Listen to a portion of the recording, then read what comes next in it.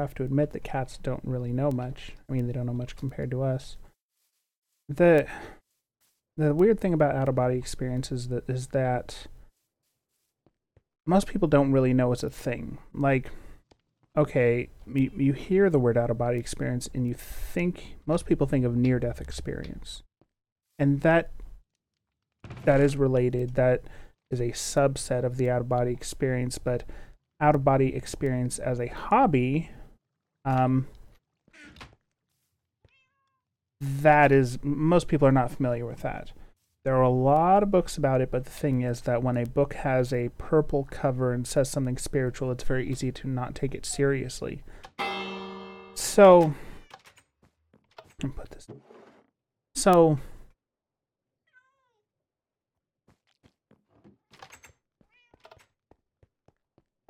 I mean, it happens to me too. I have books on remote viewing, books on out-of-body experience. I have probably 10 books on out-of-body experience. I've read them all. And I still, when I see a book with the purple cover and it has mystical shit on it, I don't really take it seriously, even though I'm Mr. Mystical Shit. It's just, I don't know, it's not the best way to make a book that you want to take seriously. You know, you see a book with a big white cover with big black block letters and has a picture of a guy, he's an investor or something, and you go, okay, this guy probably knows what he's talking about. You see a book that says Tears of the Soul, and it's purple, and it has a hand with little waves coming off it or something. Like, okay, this is garbage. But it doesn't necessarily reflect what's in the book, because the author didn't make that cover in most cases. That was done by the publisher, because the author writes the book, the publisher goes through, and you know, they have cover artists, they have marketers, they have this and that, and they know that there are people who are interested in purple books. And I mean, I'm interested in purple books, but I don't like it. Why are we out of coal? We're out of coal? We're out of freaking coal? Oh my gosh. So there are a lot of books out there that are good books, full of good information, that most of us will never read because they look like silly bullshit. Out-of-body experience books are no exception. You know, Secret of the Soul, Journey. What was there's the classic one, Journeys Out of the Body by Robert Monroe. That's a good book. And when I was in my 20s, I had this girlfriend, and I don't know, we kind of fed off of each other. We got each other into weird stuff, and we'd encourage each other. And we ended up... What am I looking for? Why am I here? One sec, I gotta get my bearings. I came down here for a reason. Oh, I need coal.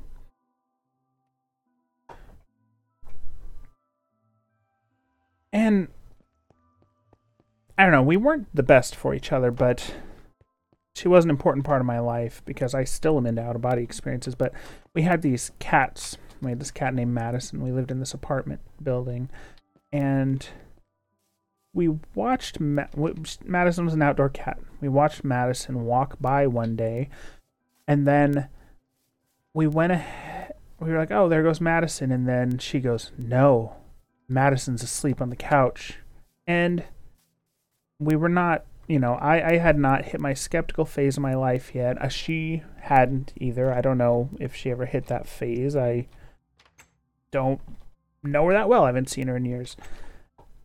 But we were like, oh man, clearly what's happening is we saw an astral projection of the cat. And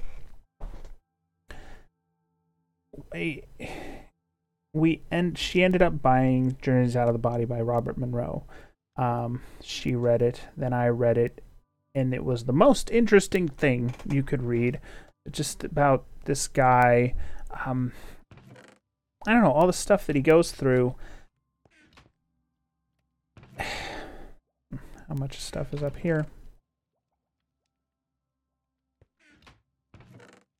And they're weird experiences. And the thing is, when it comes to supernatural stuff, it's weirder than you expect it to be. When you know, if it's a haunting, if it's ET sightings, if it's out-of-body experiences, we have the people who don't believe it, and they believe that a certain other thing happens. Oh, it's your imagination. We have the people that do believe it. Oh, it's your spirit getting out and running around. But it ends up, you end up with stories that don't fit either person's narrative. So,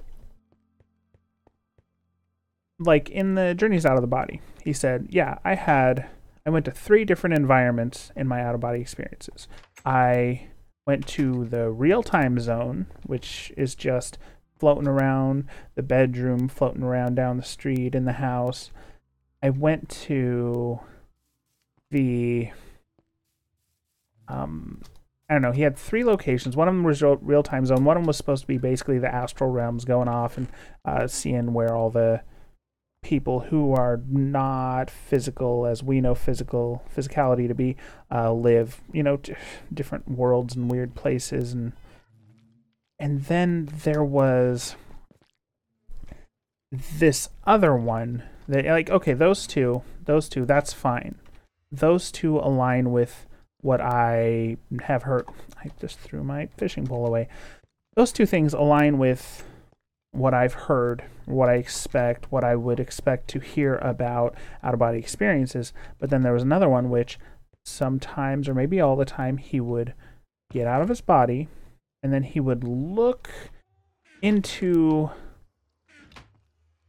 the wall behind his head, and in that wall behind his head, there would be like a hole, and he would go through the hole, and he would end up in an environment that was a lot like Earth, except it was different in really weird ways. Like, things seemed to be nuclear powered instead of powered with fuel, and there seemed to be,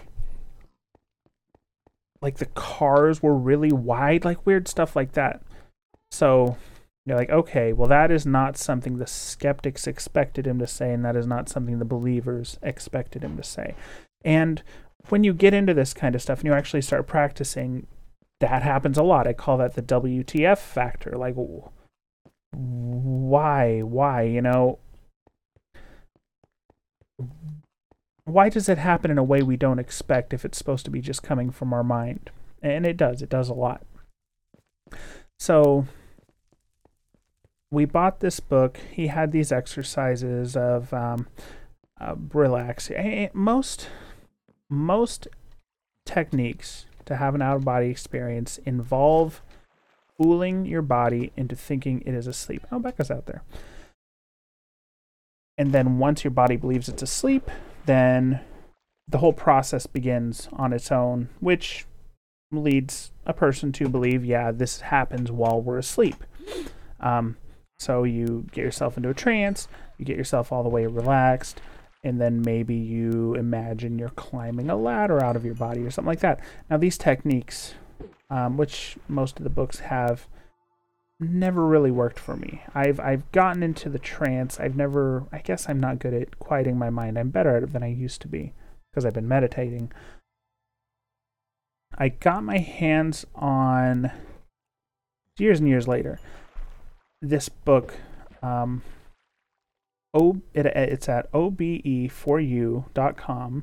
Literally just 5 characters in a row, obe4u. Is a book written by this guy, Michael Raduga.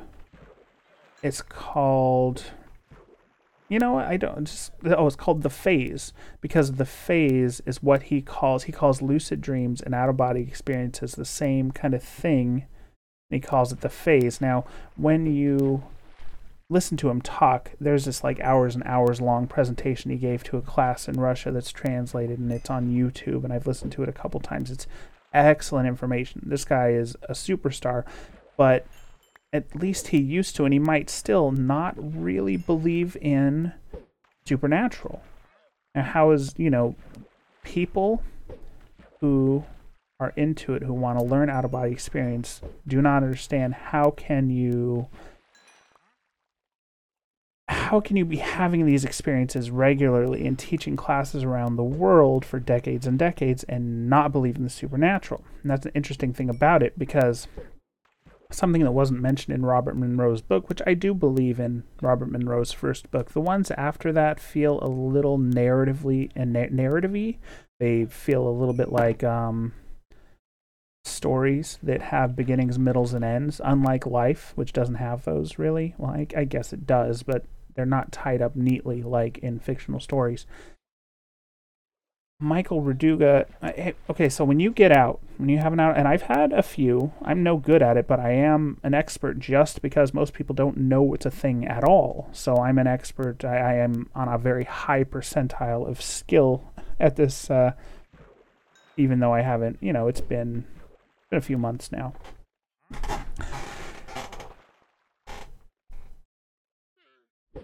When you get out, the environment you get into, your bedroom, wherever you happen to be laying down, doesn't always match your real environment. One time I was in my bedroom, I got vibrations, which I'll talk about. I got out, and the room was filled with cardboard boxes, as if I was in the middle of a move. And depending on your level of mental clarity at the time, you may or may not notice how different it is until after. And the question arises, well, then isn't it just a dream? And it is easy to believe that. And I don't personally believe that because of my own personal experience, but the fact is that it's not that hard to have an out-of-body experience. But when you do have it, you might not get the satisfaction of personal proof that you are looking for. I was having out-of-body experiences when I was a skeptic looking for personal proof. I'm like, I'm not going to believe in the supernatural stuff until I see something that proves it to me.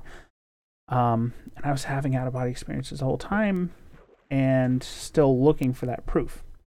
Because, the environment might be different in weird ways. And sometimes you get back and you're like, there was a guy standing in the middle of the room and I didn't even really notice. So it's not cut and dry. It's not what you expect, but I feel like it is still worthwhile and should be encouraged because you're having that experience, and people say it can feel as real life, or even more real than real life. I've not experienced more real than real life myself, but if you do it right, you can get it very vivid, clear, just like the way you are now. And the fact is that even though you can't, maybe you can, it doesn't seem likely to me that a person could, say, put a playing card on top of their bookshelf, not look at which one it is, then when they're having the out-of-body experience, go check it out, see if it matches. It could match. I've never really tried that, but like I said, the environment doesn't necessarily even match. Sometimes maybe it does, I'm not... as much of an expert I am on this, I'm an expert in it in the way that the caveman who invented fire is an expert on thermal energy because hey, I made a fire, I don't know nothing about it.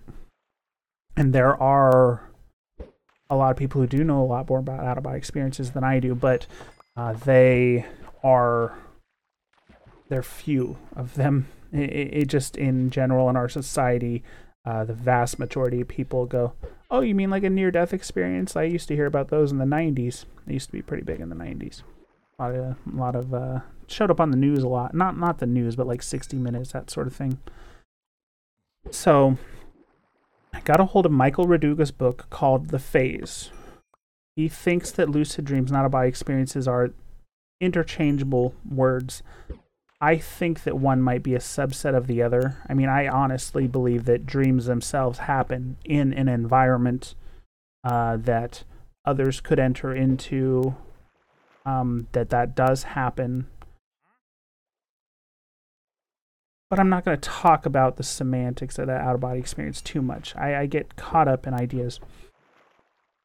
In Michael Raduga's technique is a lot more workable for me, and it's the first time I ever intentionally brought on the vibrational state, which, like I said, I will talk about. His technique involves going from being asleep, waking up, and then waking up without moving or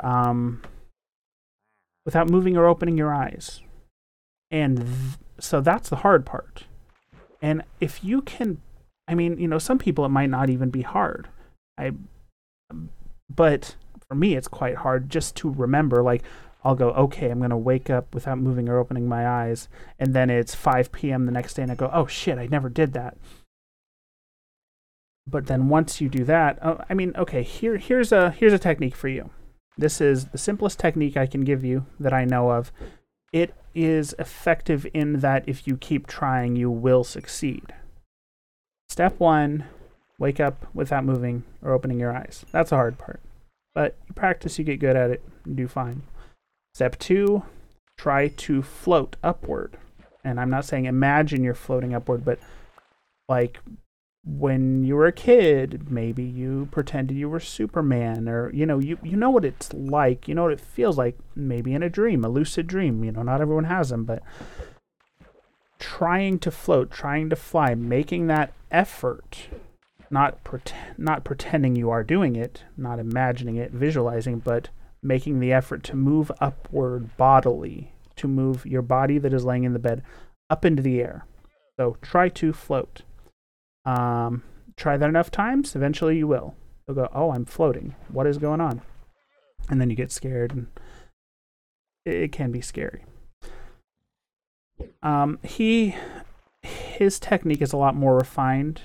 It, first step, try to float, and then you're, trying to move your hands without flexing your muscles. You're trying to strain your brain. You're doing these different things that are supposed to stimulate. They're supposed to, I believe, stimulate that body that is going to exit.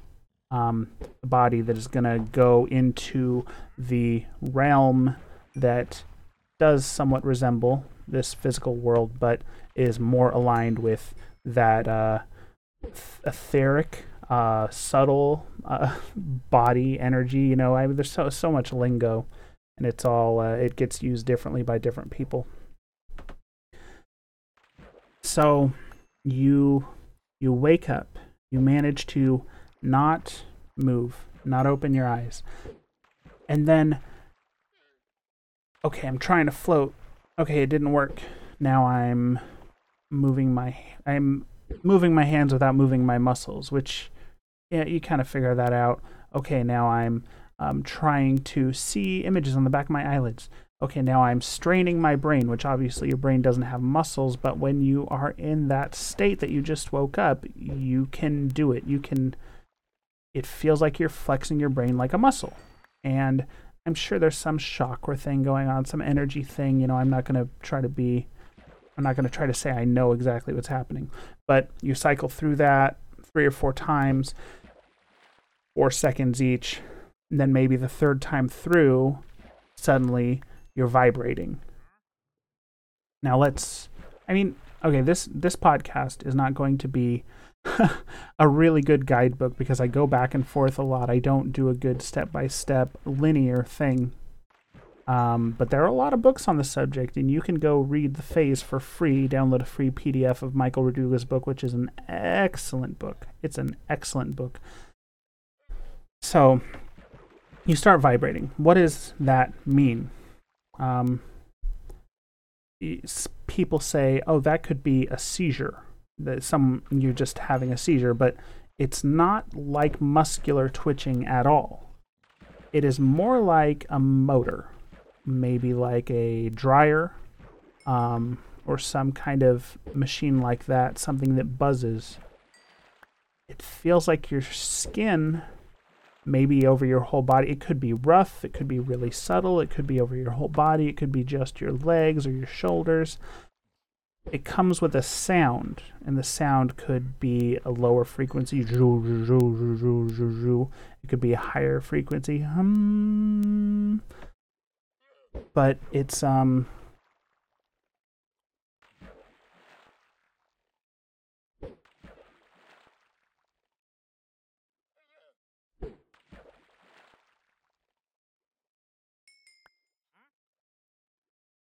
it's very noticeable. It's not a physical movement. Reports, I haven't been able to check this out, but reports of people who are laying with their partner's awake when they went through the vibrations. They didn't see, hear, feel anything. Everything just, seems like so-and-so is asleep right there. So the vibrations happen, and generally when you're feeling those vibrations, I shouldn't speak for you, I'll speak for me. If I'm feeling vibrations, I just lay there for maybe 5 seconds, and then I stand up, and I'm out of the body. Another roadblock, though, is when you stand up, it feels like you're physically getting out of bed, and it gives you the impression, oh, I fucked it up. I canceled the whole thing. I got up out of bed instead of having an out-of-body experience. Once you have a little more experience, you get much better at telling, oh, this is a subtle body movement. This doesn't have the weight, the strain, the muscle tiredness of just having woken up. It feels physical, but it does not feel heavy. The first time I ever had vibrations, I laid there and just felt them. And at some point, I noticed that it felt like I was floating in place on top of the bed rather than laying on the bed. You shouldn't worry too much about...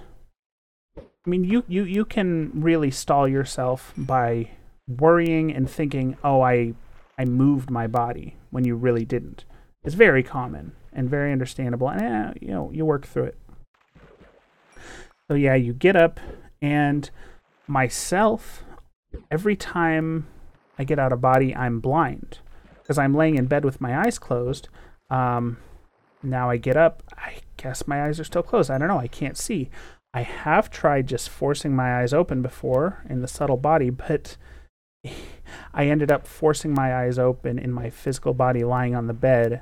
Got a very confusing view of the side table and like the side of my pillow, while I felt like I could feel myself standing in the center of the room, but what I was seeing was my side table. And I had to force my eyes back closed because that was very very disorienting. But there are a couple different ways to get sight. One that I read, I think it was in Robert Bruce's book, The Astral Dynamics, which is just say it out loud, give me sight, or something like that. And then it fades in. It tends to be pretty effective. Michael Raduga's technique, he calls palpating, and I think that's a word. That's not something he made up. But palpating, just going up to a shelf, just feeling around until you feel some object in your environment, pick it up, and touch it and feel it and really feel the texture, feel it in detail. Maybe smell it, taste it, get your senses involved. When you're doing this, my belief is that you're pushing more and more energy into that subtle body. You're giving it more resources because it's like, oh, I'm using all these senses. I need more energy. Otherwise I was just kind of a shitty, you get out and you have kind of a shitty brain. You're not thinking too straight. You're not seeing anything, but you start really touching everything, moving around, being quick about it, being energetic about it, and then your vision fades in, and then you might feel like you have shitty vague brain, like when you're sick, or when you're having a lucid dream, I mean, I don't know if other people experience this, but I get very low focus sometimes in those situations, and this works in lucid dreams too, which would back up Michael Raduga's assertion that they're the same thing. That you start using your senses, start touching stuff, and your mental clarity will shoot right up. And suddenly you're like, okay, now I can think, now I can plan, now I can remember the day I had before I went to bed. And one technique I've heard is to chew on gum. You can manifest gum and chew on that. And I haven't tried that, but it sounds like an excellent idea. But that's another thing. You're not in the physical environment because you can pick up objects, throw them around, you can do whatever. And those objects, you're not a poltergeist all of a sudden. You're not throwing cups and stuff around the living room where your spouse is lying. Okay, yeah, you guys are sleeping in the living room for some reason. But, I mean, and I'm not, when I say this isn't what happens, that isn't what happens, I'm saying that isn't what happens to me. Other people have much weirder experiences than I do. I have much weirder experiences than other people do. We all have very unique. We all do things our own way. So what I say is true. You will find that it is somewhat true and somewhat false for yourself, which is true with, if I say, hey, low carb diet, just eat meat and vegetables, then you do it, you might feel sick because your mileage always varies. There's no experience that's exactly the same for everyone. So you get out of the body. There are options. You can try to go to different environments. Oh, I want to go to Japan, and you put in your mind, okay, that door to the bathroom actually leads to Japan. You step through, you're in Japan. You go, I want to talk to my dead relative. I want to manifest a thought form that looks like a pretty woman, have sex with her, a guy, whatever. And like I said, a lot of the time, it wouldn't be too hard to mistake it for a dream and therefore to discount it because of how we see dreams in our society, which is just a garbage dump, a mental garbage dump at the end of the day. Like, oh, all this stuff, better go to sleep, better get rid of all this stuff that's in my brain. I'm very skeptical that is what a dream is. I've had a lot of very significant dreams. Some of my most significant moments in my life have been dreams. So the first time I ever felt vibrations, I had been reading Robert Bruce's book. What's it called? Astral Dynamics. I'd been reading Astral Dynamics, and I was just partway in. I was lying on the couch in the living room because I was just in this phase. I was single. I think I was in this phase where I just liked to sleep in the couch. I was so much more comfortable than my bed. I was lying awake in the morning. No cell phone. It wasn't, smartphones weren't a thing. It really changed everything. And I was drifting in and out of sleep. And sometimes, this is an experience I used to have a lot more often called awake-induced lucid dreams. Sometimes you are drifting and then you start to see an image or see a scene, and then if you really focus on it, you'll enter into that scene and you're dreaming without the break in consciousness that usually happens in between being awake, being asleep, dreaming. So I was seeing the environment a couple blocks away by the high school. I'm like, oh, I'll focus on this. I'll go into a dream. I was by the street and I was looking at the door of the high school. I was looking over the trees. There was a cell phone tower over there. And I was like, okay, I'm going to do the thing I said earlier. I was a 22-year-old guy. I'm going to manifest so-and-so to have sex with her. So I tried to outline her in the air, which is, you do your own recipes for magic, especially in dreams and stuff. It's all about what you believe. What you believe is what happens. It's not about effort as much as belief. I went and tried to outline her form in the air and noticed I did not have any hands and I didn't have a body. I was just a floating point. And that made me nervous. I don't remember the exact sequence of events. I do have it written down somewhere. I wrote it down right away, but I started sinking downward toward the ground, and I became afraid of sinking into the darkness of the ground, like if you sink into the dirt and suddenly everything is dark. I was afraid of that. I don't know, I was still thinking it was a dream at this point, so I don't know why I was under the impression that I was going to pass through the material of the ground. I started sinking downward and sort of twisting in random directions. I had very little control over the movement, and I made a force of will, stop falling. I did stop about a foot from the ground, and I was looking right at a fire hydrant. And then I was lying in my bed, vibrating. It was very intense. It was the first time I'd ever felt vibrations, and I was like, I know this is the thing I've been reading about, but I was so scared because it is scary. It's scary at first. I mean, once you're used to it, you're used to it. I was lying there feeling the vibrations, and I opened my eyes. I don't do that anymore during vibration. Maybe I should.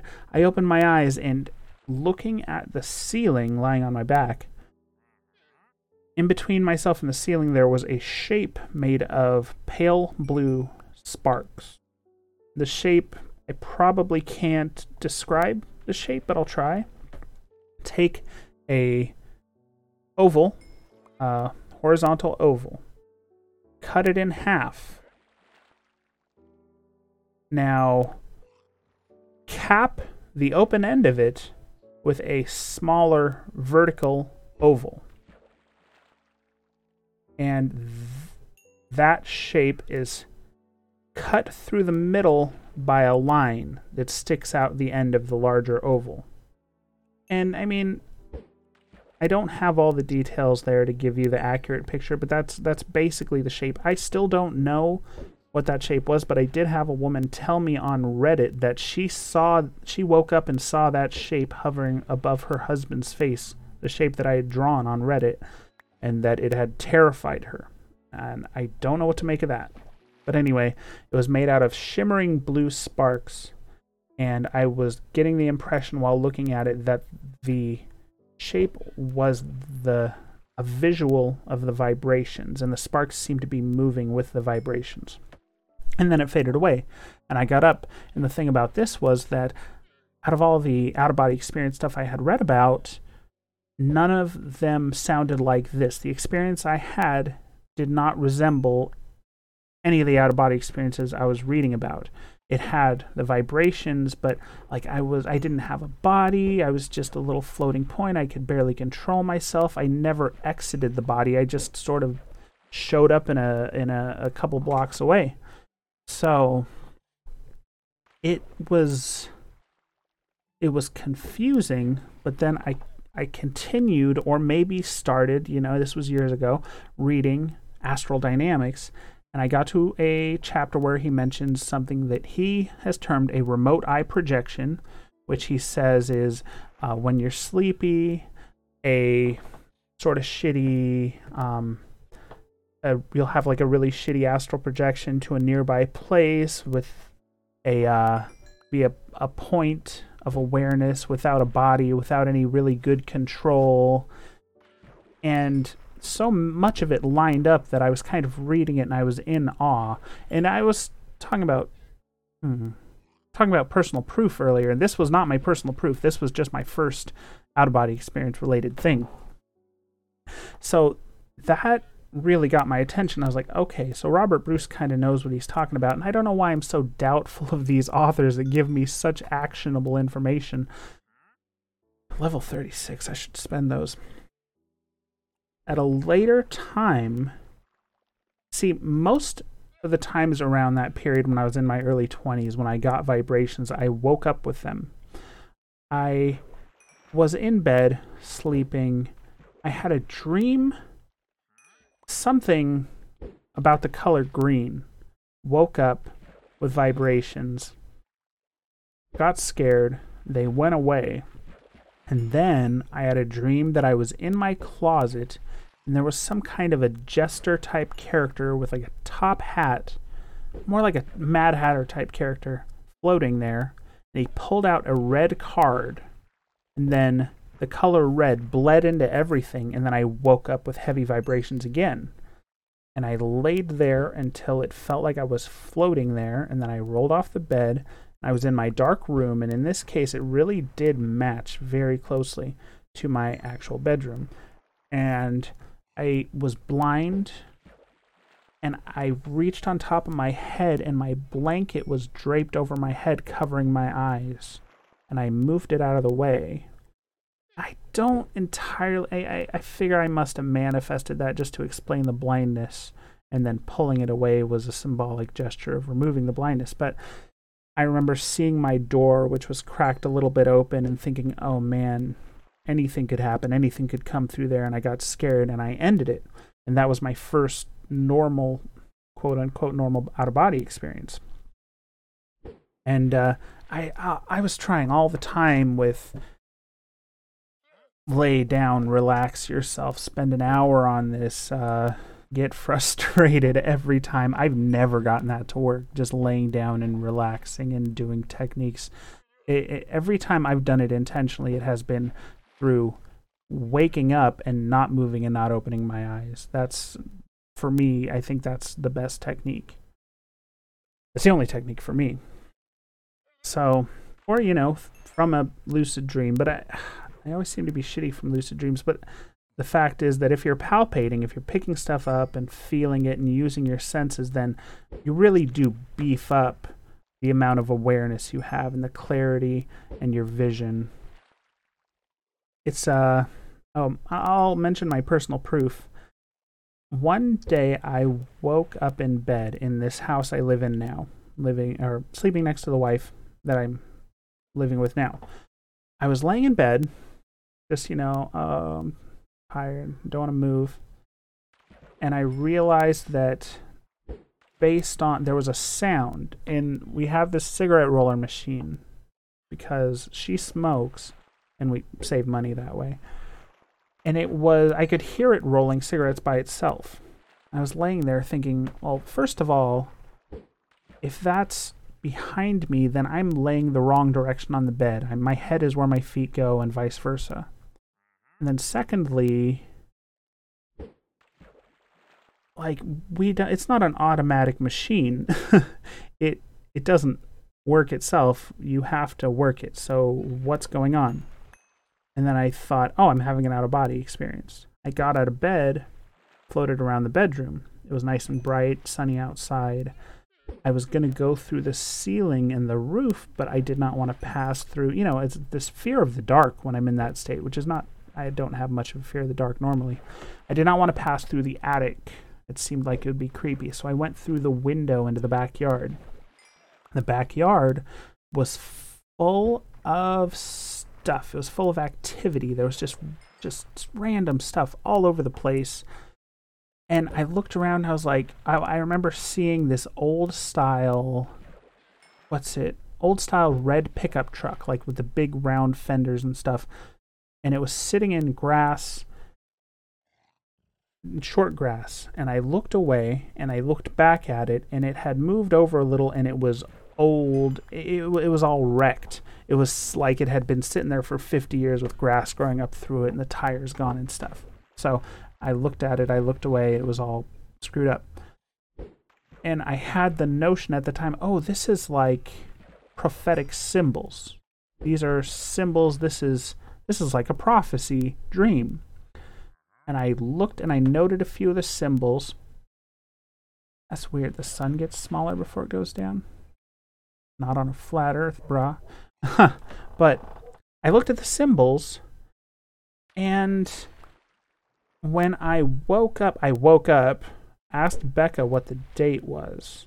I said, she told me, I wrote it down in my dream journal, and then I woke up again because I wasn't awake the first time. So I wrote it all down, including that part. Well, some time passes. I had been wanting to do ayahuasca for a while. Because emotional issues and stuff, like, oh, this is supposed to be a healing medicine, but I didn't have money to run off to Peru. One day I'm like, all right, I got to see if there's some way to do this in the U.S., and I looked it up. There was a place in Washington State where I live that was going to be opening soon. It was going to be opening, like, the first session was going to be happening around my birthday, like, on my birthday. And I sent a message and I signed up, and I paid like $2,000 because it was like a donation thing, but I didn't want to feel like I wasn't paying enough. I paid it from a credit card. I don't know, man.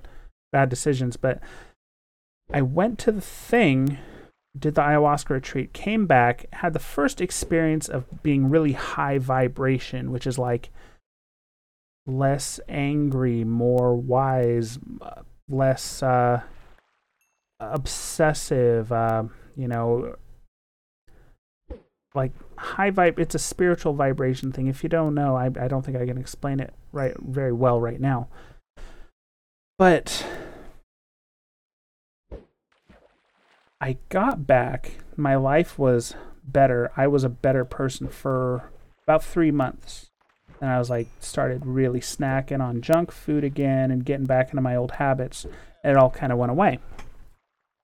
But I noticed when I got back, I was like, oh, they took us up the mountain to the temple, which was a big teepee.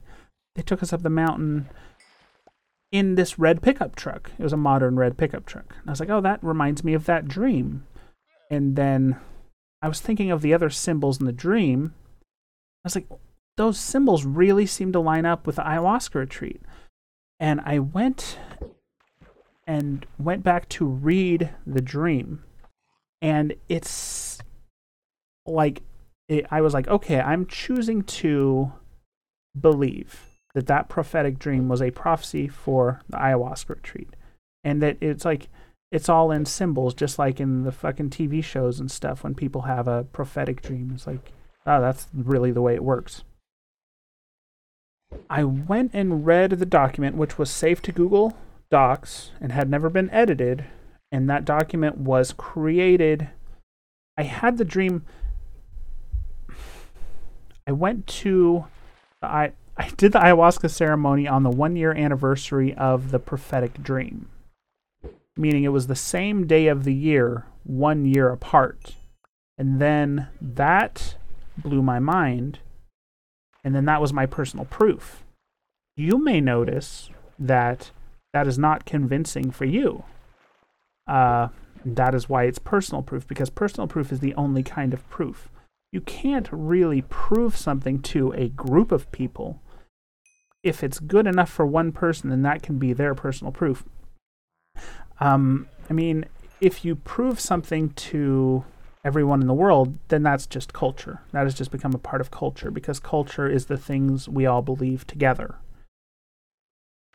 So that was when I started, that was when I said, okay, I at least believe that information can travel backward in time and be perceived by a person. And I'm way beyond that now, because I went to Isetti Ranch. So Isetti Ranch is a property in Washington State owned by a man named James Gilliland. I went there for a remote viewing workshop. Isetti is spelled E-C-E-T-I. It stands for Enlightened Contact with Extraterrestrial Intelligences. It's a UFO hotspot. Over that ranch and over Mount Adams, which it is nearby, there are a lot of UFO sightings. Like any clear night, you're going to see them.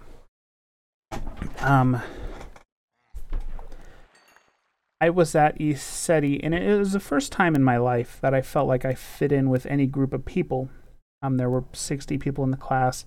I would go and we're eating lunch, and I just go sit down with a group of strangers and start talking to them. That's unheard of. I'm the guy who sits in the corner and reads and gets a little peeved if someone tries to include him in a conversation. That's me. I've never felt like I fit in with a group ever. But this is a time where I felt like I fit in with a group. We'd start talking about weird experiences we've had, things we've seen, things we've, dreams we've had or whatever. And there were shamans there. There were channelers there. There was all kinds of different people, all weirdos. And we were weirdos together. Well, one night, I was sitting out in Skywatch Field, which is where you go to see the UFOs go by.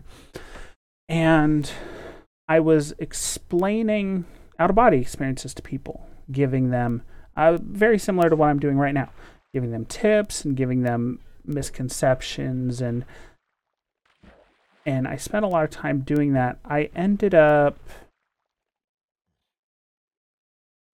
going to bed alone. Now, I had walked through the dark alone a couple times at least on different nights. It was never a problem. Wouldn't end up being a problem again. But that night, I was there for 4 nights, I think. That night, I had the heebie-jeebies, heavy duty. I walked to the bathroom and I just I was terrified. I was just like, I got to get back to my tent. I was staying in a tent.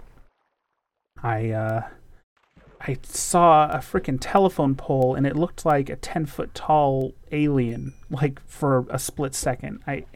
Because I was just so on edge. I hadn't had an OBE in a couple years at this point.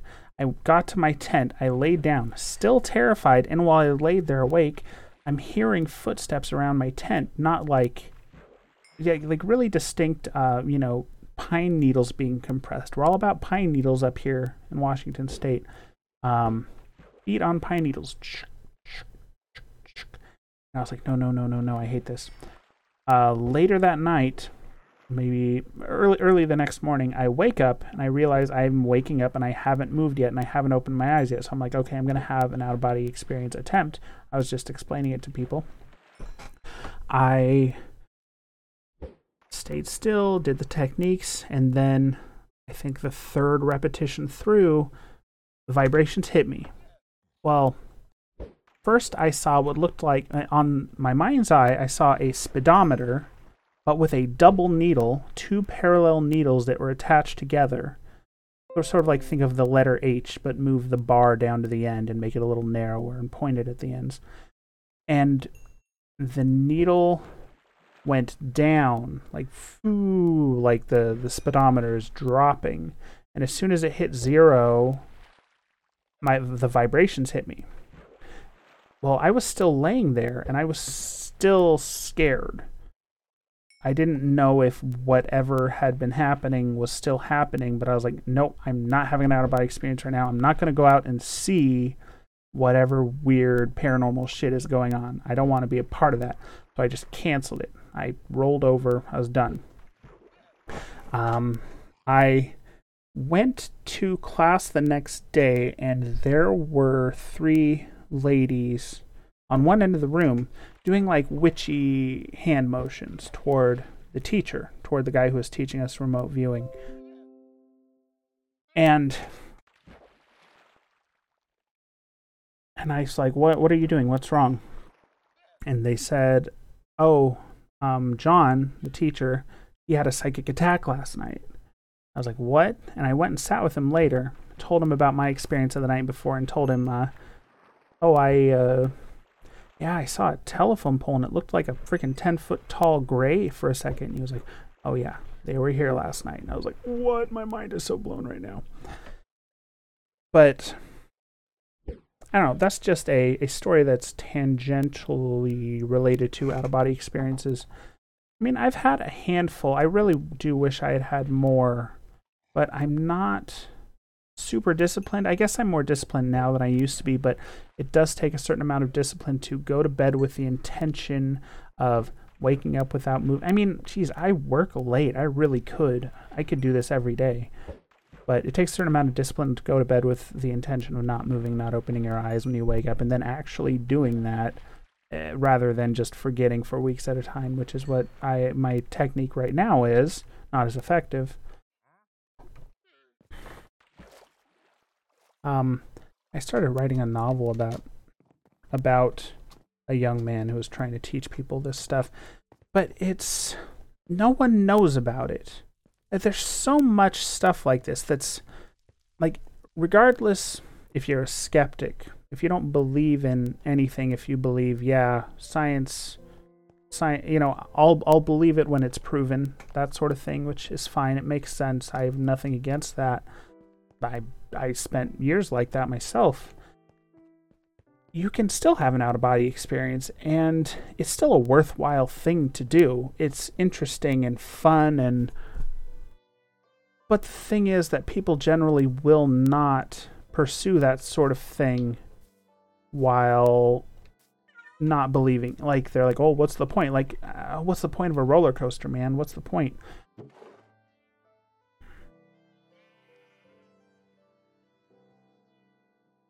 I get a little peeved by when I say the skeptics, I'm not talking about people with a skeptical mind, people that are discerning, people who don't get taken in by used car dealers. I'm talking about people who write skeptical blogs and identify as a skeptic as a big part of their personality, and having that point of view, I'm done with that. Having that point of view closes you off. I mean, once you have made a belief a part of who you are, then you're not going to change that belief, because no one wants to change who they are. I mean, we want to, I want to work out more. I want to make better decisions, but you don't want something just appearing in your life and changing you into someone different than who you think you are. Generally, we want to be, we get very tied to our identities. And I mean, I've talked to people sometimes who their whole identity is they only talk about how sick they are or how bad their anxiety is, their depression. Like that's all they want to be, is something to be pitied. I mean, it's really important to stop sometimes and look at yourself and say, what am I? What do I think I am? And is that true? Do I have to be this thing? I remember Richard Halpert, Ram Dass, his story about the time I think he did acid. And, he saw a vision of, here's the doctor, psychologist, or whatever he was. He sees him standing on the other side of the room, and then once he's gone, who am I? And then the different aspects of his personality, his different identities sort of disappearing, and once these are gone, do I still exist? And he found that he did.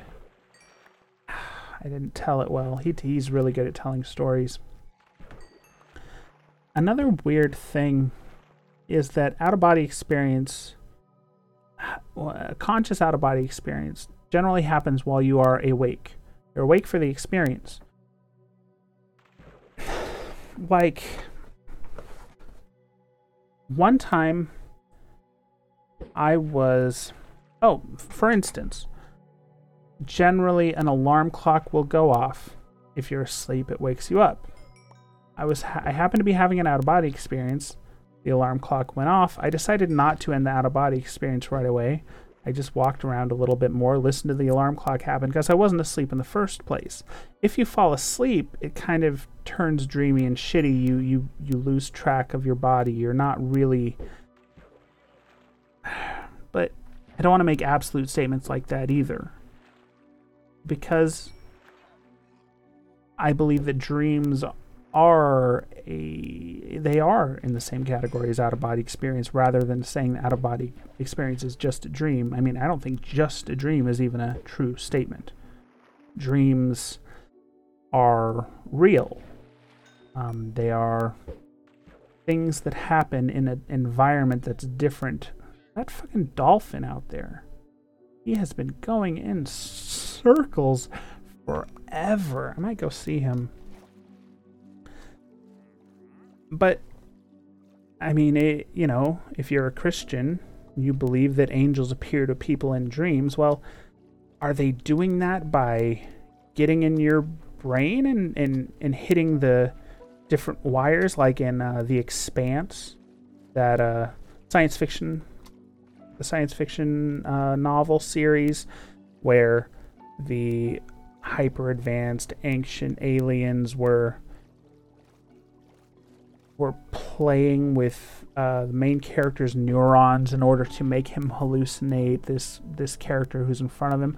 Is it more likely that they are in there fiddling with your neurons if you're someone who believes Christian beliefs? Or is it more likely that they're freaking...